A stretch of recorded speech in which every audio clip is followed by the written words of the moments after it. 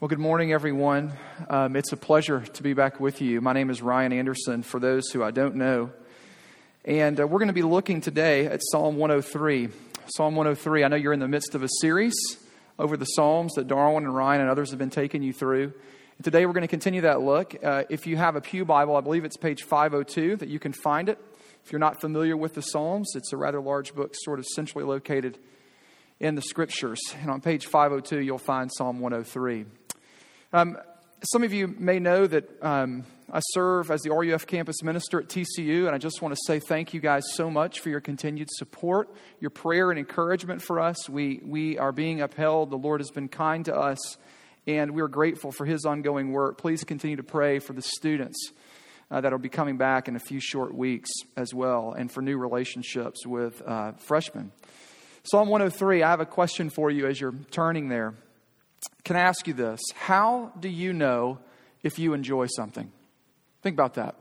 How do you know if you enjoy something? What is it? What are the signs that indicate that you delight in something? If a steak is good, how do you know it? If Caravaggio's, I'm going to mess this word up, his paintings, if they capture you, how do you know?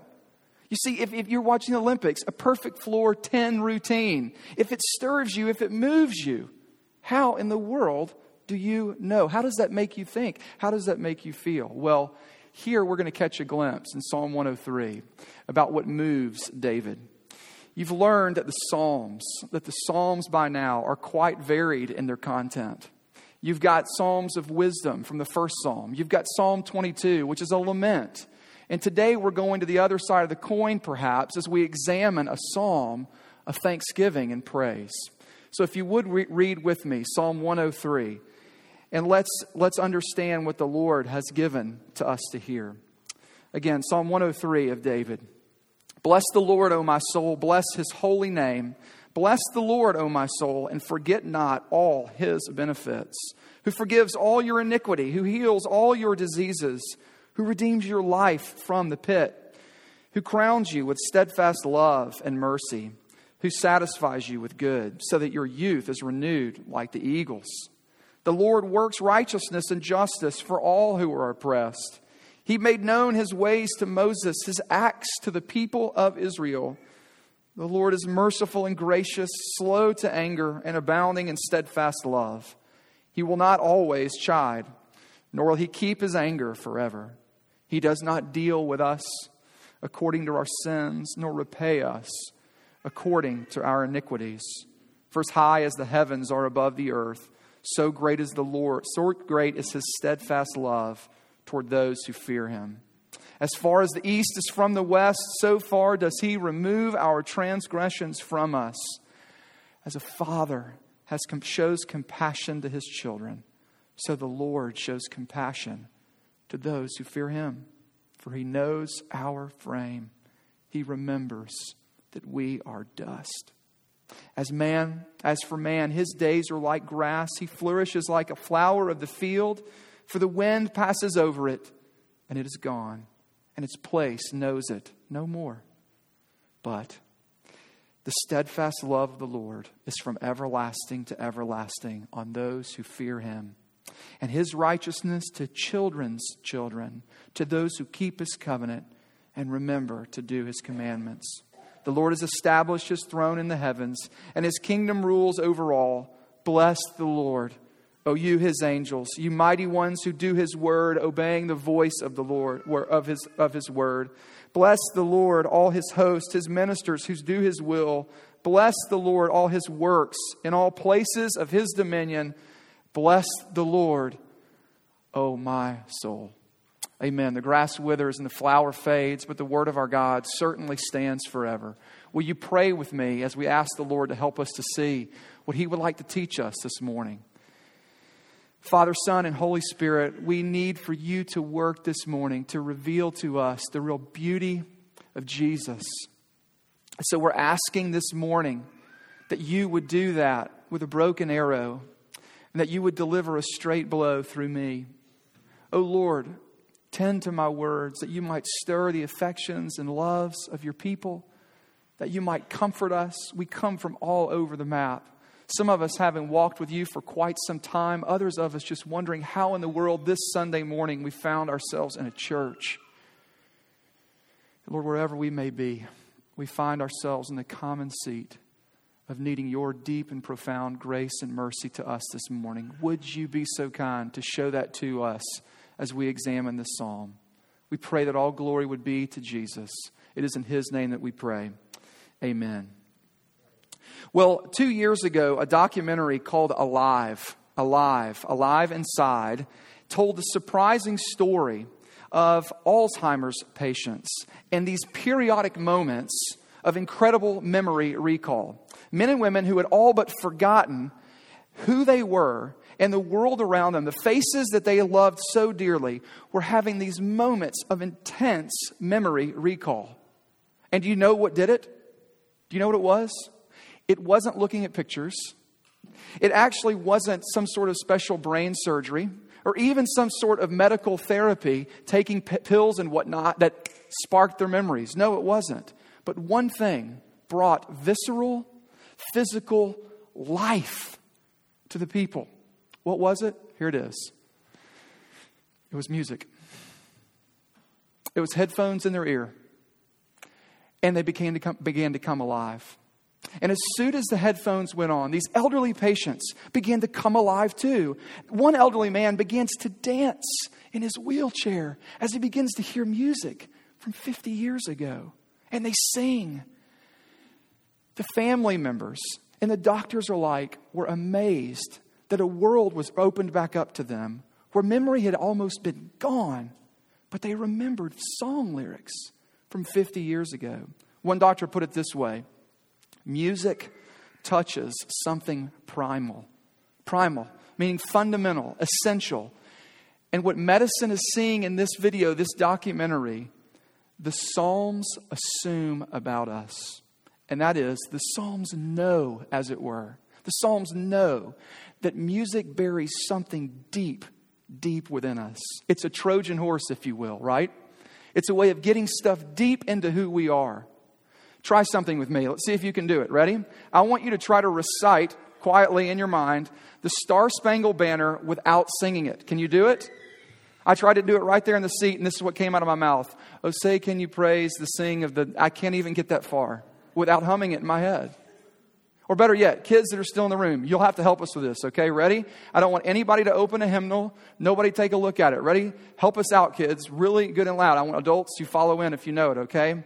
Jesus loves me, this I know. What is it? For the Bible tells me so.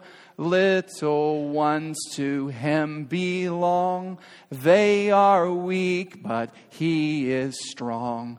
Yes, Jesus loves me. Yes, Jesus loves me. Yes, Jesus loves me. The Bible tells us so. How did you do that? Did you pull out your hymnal? Did you look at your phone? No. Because music puts something deep into your bones. And we know it. And that is exactly what David is wanting you to see right here in this text. You see, all the Psalms do it. But this particularly is a psalm about the blessings of God. They are songs of the people throughout the ages. And they are meant to get at us, to get in us. You see, my seminary professor, Jack Collins, once said this, that the Psalms shape the affective side of our worldview. They teach us, they shape us, they show us, as it were, how to feel, how to emote. They get at our hearts in that way. Some teach us about sorrow and the right things to be sorrowful about. Others teach us about anger and what to do with that anger. And yet right here, this psalm teaches us about what to do with praise. You see, Psalm 103 is the other side of the affective coin. It teaches us about thanksgiving. It is rejoicing in all that God is for us, has done for us, and is doing in us. Which brings me back to my original question. How do you know if you enjoy something? How do you know? Well, C.S. Lewis nails it. He hits the nail on the head when he observes this. I think that we delight to praise what we enjoy. There it is. Because the praise not merely expresses, but it completes the enjoyment. It is its appointed consummation. In other words, Lewis is saying that we know we enjoy something when we praise it. Our enjoyment of the thing is complete when we are praising the thing. Think about it. Did you see that catch? Wow! Right? Oh my. This is the best Merlot that I have had in 15 years. You must try it. 5 years of remission. It's time to celebrate. Come do so with me.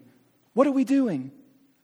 We're praising the thing as an expression of its consummation. The praise consummates the enjoyment and the delight in the thing. And all of these capture this idea. And here's what I want you to see today. That tying these three realities that I've been talking about together, I'll delineate them. That the Psalms shape us.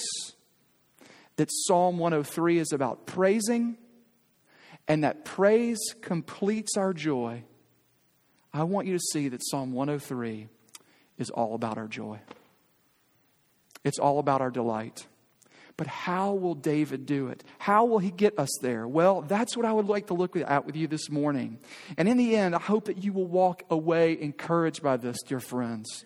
That David is giving us lyrics to put in our mouths that they might get into our hearts about this. The sweeping, intentional goodness of our God to His children. That is what I hope you walk away with today.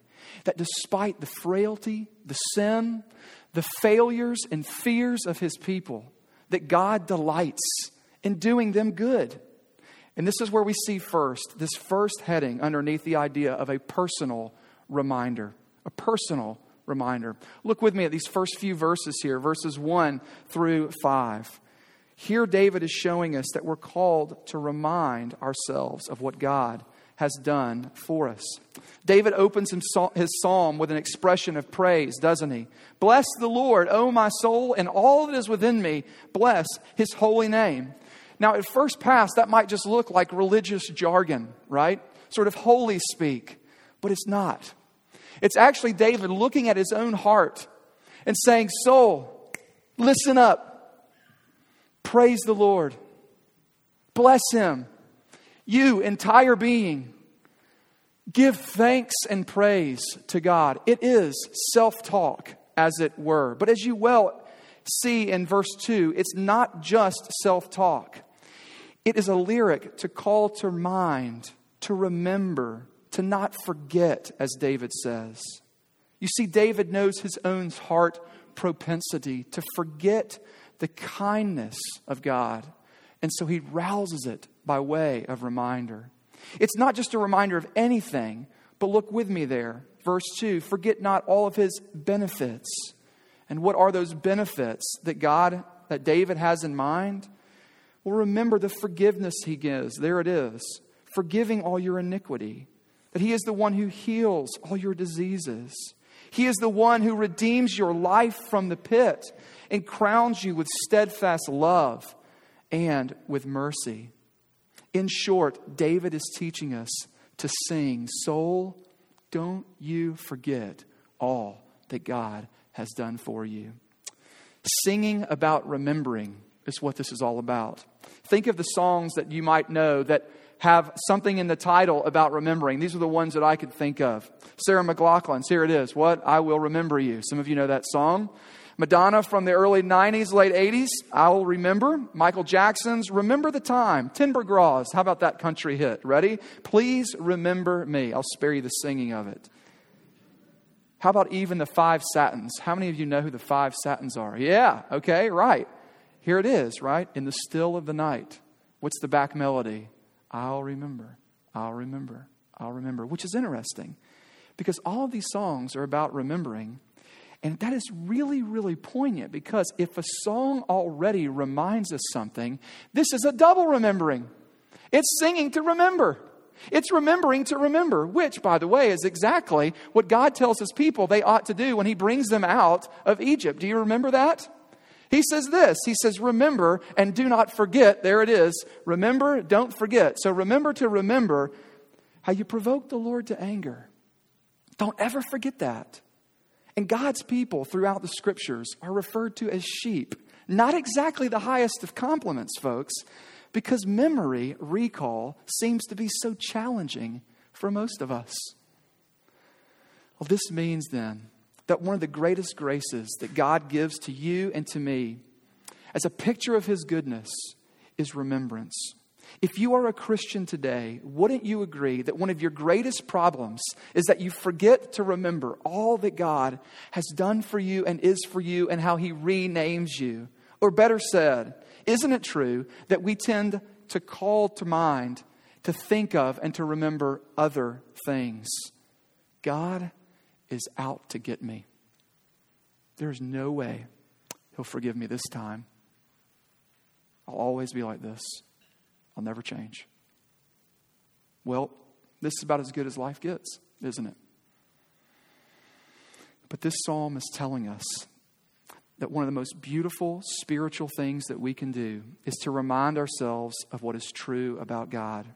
Remembering is a spiritual discipline for our good. In other words, we bank on the promises and the truth of what God has told us, and we want to sing it into our beings. Listen to what the great preacher, David Martin Lloyd-Jones, used to say. He's talking about Psalm 42, and you might remember that very famous phrase from there, "Why are you downcast, O my soul?" But listen, this is what he says.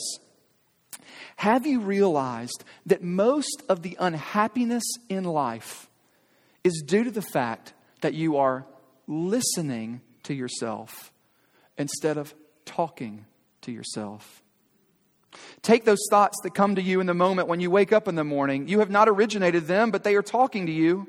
They bring back the problems of yesterday and so on. Somebody is talking. Who is talking to you? Well, yourself is talking to you. Now, this treatment in Psalm 42, he says, was this. Instead of allowing the self to talk to him, he starts to talk to himself. Why are thou downcast, O my soul? His soul has been depressing him, crushing him. So he stands up and says, self, listen for a moment. I will speak to you. And that speaking is an act of remembering all of God's kindness to us. You can begin to talk to yourself. You really can. That is not a move of modern psychology. Rather, here it is. It's ancient hymnody. It's ancient music being put into practice. Remembering is a spiritual compass that we use on our journey to remind us of the way that God has set before us. It is a discipline gift. It is a practice gift given to us by God as an expression of His goodness to us. And yet, having a skill given to us by God, as amazing as it is just one thing. But having His heart, that's quite another, isn't it?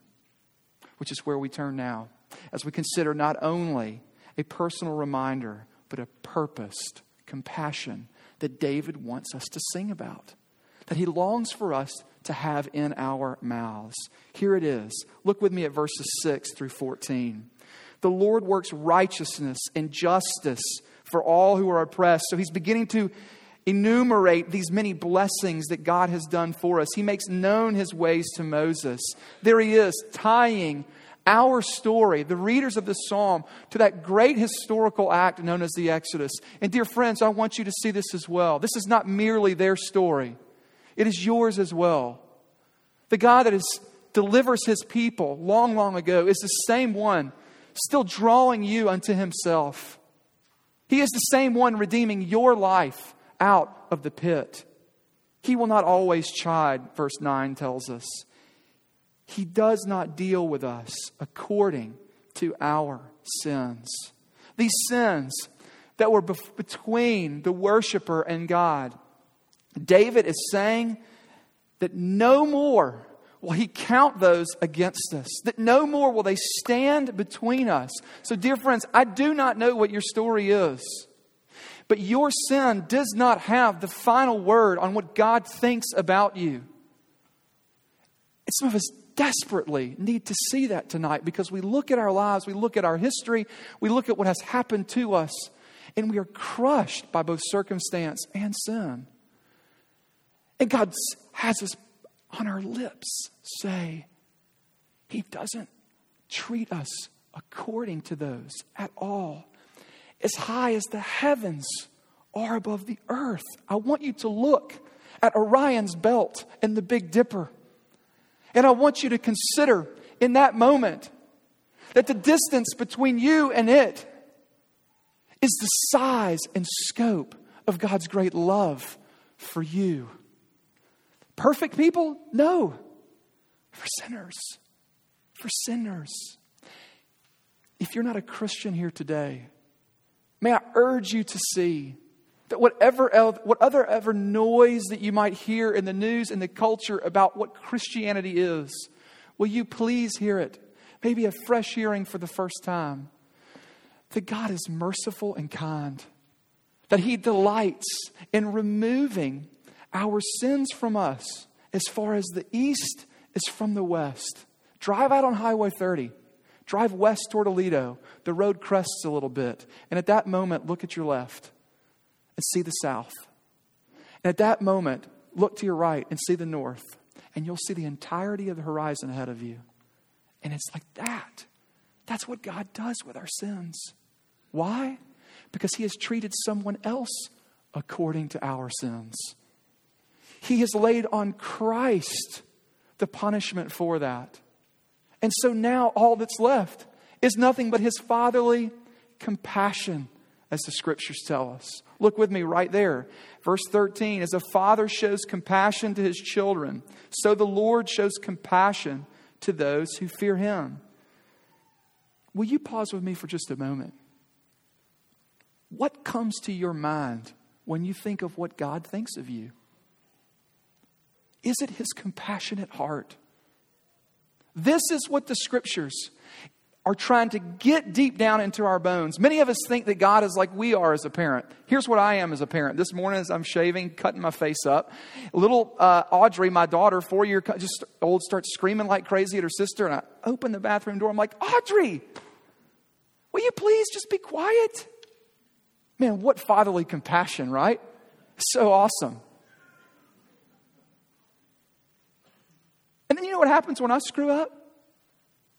You know what I do? What I think of about God when I'm screaming, throwing a fit and a tantrum? Ryan, would you please just get it together?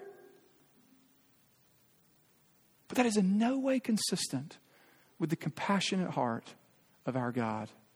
Imagine for a moment that a God that would flee and fly to your aid at every stumbling, at every falling, that as soon as you were beginning to fall, He was there, capturing, catching you, saying, it's all right. I'm with you. I'm near you. I care for you. When you have blown it, He sits beside you, puts His arm around you, draws you in and says, it's okay. I love you. I'm with you. I'm for you. That is the compassionate heart of God. And here is one of the most cruel things that we can do if we are His children. That is to harbor hard thoughts of our Father's love toward us.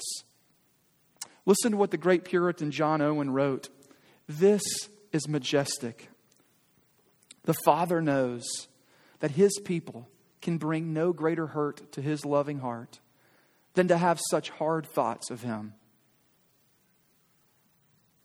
He knows full well what fruits this bitter root is likely to bear. He knows what alienations of heart, what drawing back. Does this sound familiar? What unbelief this bitter root will bring forth. And worst of all, He knows how it leads us to avoid walking with Him. How unwilling is a child to come into the presence of an angry father.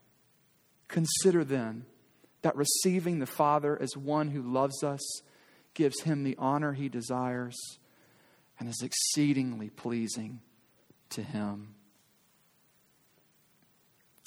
David is saying that all of the intentions of God's heart are for you today. Does this mean that evil, hurt, and pain does not exist? Absolutely not. It does. We are not Buddhists. Pain is real. Sorrow is felt. But God is no less good to us in the midst of those than He is at any other time in our life. Listen to the female Paige Benton Brown write as she was wrestling about her own singleness many years ago. She had just watched her younger sister, get married. And she writes this: "Can God be any less good to me on the average Tuesday morning than He was on that monumental Friday afternoon when He hung on the cross in my place?" The answer is a resounding no. God will not be less good to me tomorrow either, because God cannot be less good to me. His goodness is not the effect of His disposition, but the essence of His person. Not an attitude, but an attribute. It is a cosmic impossibility for God to shortchange any of His children. I may meet someone and walk down the aisle in the next couple of years because God is so good to me, and I may never have another date and die an old maid at 93 because God is so good to me. Not my will, but His be done.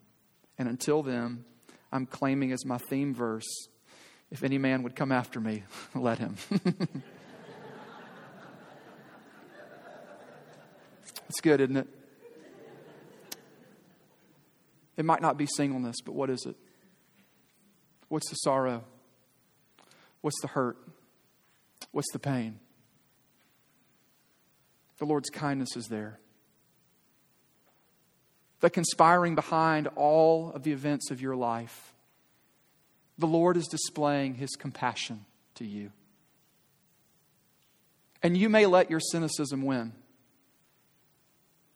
but there's ruin behind that. May I invite you to please even become cynical about your cynicism, to doubt those doubts, that you might see the compassionate, the purposed compassion of our Father. Lastly, thirdly, not only are these two things present, but also He wants us to sing of His promised love.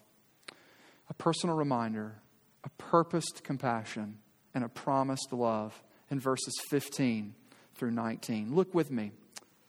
"As for man, his days are like grass. He flourishes like a flower of the field. For the wind passes over it and it is gone." In other words, man exists like that, and he's gone. He's gone. Our life is but a breath. Teach us, O Lord, to number our days, because they are in fact numbered. Some of them will be few, some of them will be long, but in the scope of things, they're all like a breath. Imagine taking the dandelion that has dried out and has gone to seed, right? And kids, when you blow on it, what happens? The seeds go everywhere and the flower is no more. That's exactly what the Bible is teaching us about our very lives. But in contrast, did you see it? Did you see what stands in contrast to man in his life? It is what? Well, look with me at verse 17.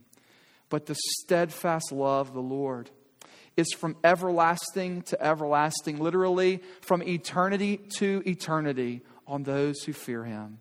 And His righteousness to children's children." In other words, what doesn't last with man is forever with God. And we see that not only here as I explain it to you, but let's take a look at this word, steadfast love. That is an old Hebraic word. The word is chesed, and it points to God's covenant love. It's not so much a love of emotion like you and I think about when we say, "Oh, I love that, steak," or whatever. Or it is the love of a blood-sealed covenant. It harkens back to the covenant made with Abraham in Genesis chapter 17, where God says, "I will be your God, and I am making you my people. We are together forever in this, and nothing will ever separate my love from you." And if you're familiar with the Old Testament text there, you're reminded of a ceremony that happened, a covenant ceremony, where two parties would walk through the halves of bloodied, split-cut animals. The picture being, if either one of the parties breaks that covenant, may we, the party, be like these animals, utterly cut off and cut in half. And what happens, interestingly, back in Genesis 17, is that God makes a covenant and He Himself is the only one that passes through it. Now, isn't that interesting? Because what does that mean when Abraham or any of his descendants, you and me, fail to keep that covenant? Who is cut off? You? No. But God. And you say, God cut off? How? How in the world would God be cut off? Well, all of the Old Testament begins to whisper His name and to whisper that story until where? On Calvary's cross. We see God being cut off. We see Him being cut for us. Him dying, bleeding out for us. Because why? Because God is intent on not treating us according to our sins and what they deserve. He will do so on another's head, on another's back. That's why the old hymn writer could say, upon a life I did not live. Upon a death I did not die. Another's life, another's death, I stake my whole eternity. That's exactly what lies at the heart of the gospel message. The idea of a promised love is a picture of God making a promise that He will not break because He has broken Himself. Look with me here. He says this, to those who keep His covenant and to remember to do His commandments. I must pause for a moment because the astute reader will read this and go, wait a second, dude. You've just been talking about God's grace to people who are failing, to failures, to sinners. And now it's making it sound like, the psalmist is, that we've got to be covenant keepers to be able to receive God's love. Well, listen, the clarifying moment comes in this, that God is not here saying that if you keep these things, if you obey, then I'll be your God. But rather, obedience flows from our salvation that He brings us to. Remember, the law of God always came after what? God's deliverance of His people. They were helpless. In other words, I'll put it this way. The only on-road to obedience is the on-ramp of God's grace and kindness to us. Romans chapter 2. It is God's kindness that leads to repentance. But be sure, God's kindness does in fact lead to repentance. The two go hand in hand. Chapter 2 of Ephesians, right? We have been saved by grace, but we are God's workmanship meant to carry out and to obey as He calls us forth. Dallas Willard puts it pointedly when he says this, that grace is not opposed to effort. It is opposed to earning. That's the tension that this text is asking us to hold together. And that God delivers helpless people, but He changes us and He makes us lovers of Him and His ways. That's where this is getting at. I'm reminded of a story about this ongoing covenant promises from a student that I worked with. She had grown up in a nominally Christian home. Her narrative was one, at least in her college years, she was wild with boys, party girl, party scene. And she sat down with me and she said, Ryan, I think I've become a Christian. And I said, well, let's talk about that. And we began to flesh that out a little bit. She talked about her, involvement with RUF and her Bible studies. And then she said to me, I'm paraphrasing here. She says, I grew up in a home where Jesus was just sort of nominally talked about. He was talked about like the groceries on Wednesday evening. But as I understand and I've heard you talk, that God is faithful to me throughout generations. And that my parents' parents used to be pretty committed believers. And what she began to see was the faithfulness of God through her family line in spite of not her own sin and story, but her parents as well. And here's what I want you to see. That the promised love of God runs right through you. None of you know who Mary Frances and Herman were. I guarantee you don't. But they're my grandparents. They've long since to enter into glory. And it's because of them that I know this book.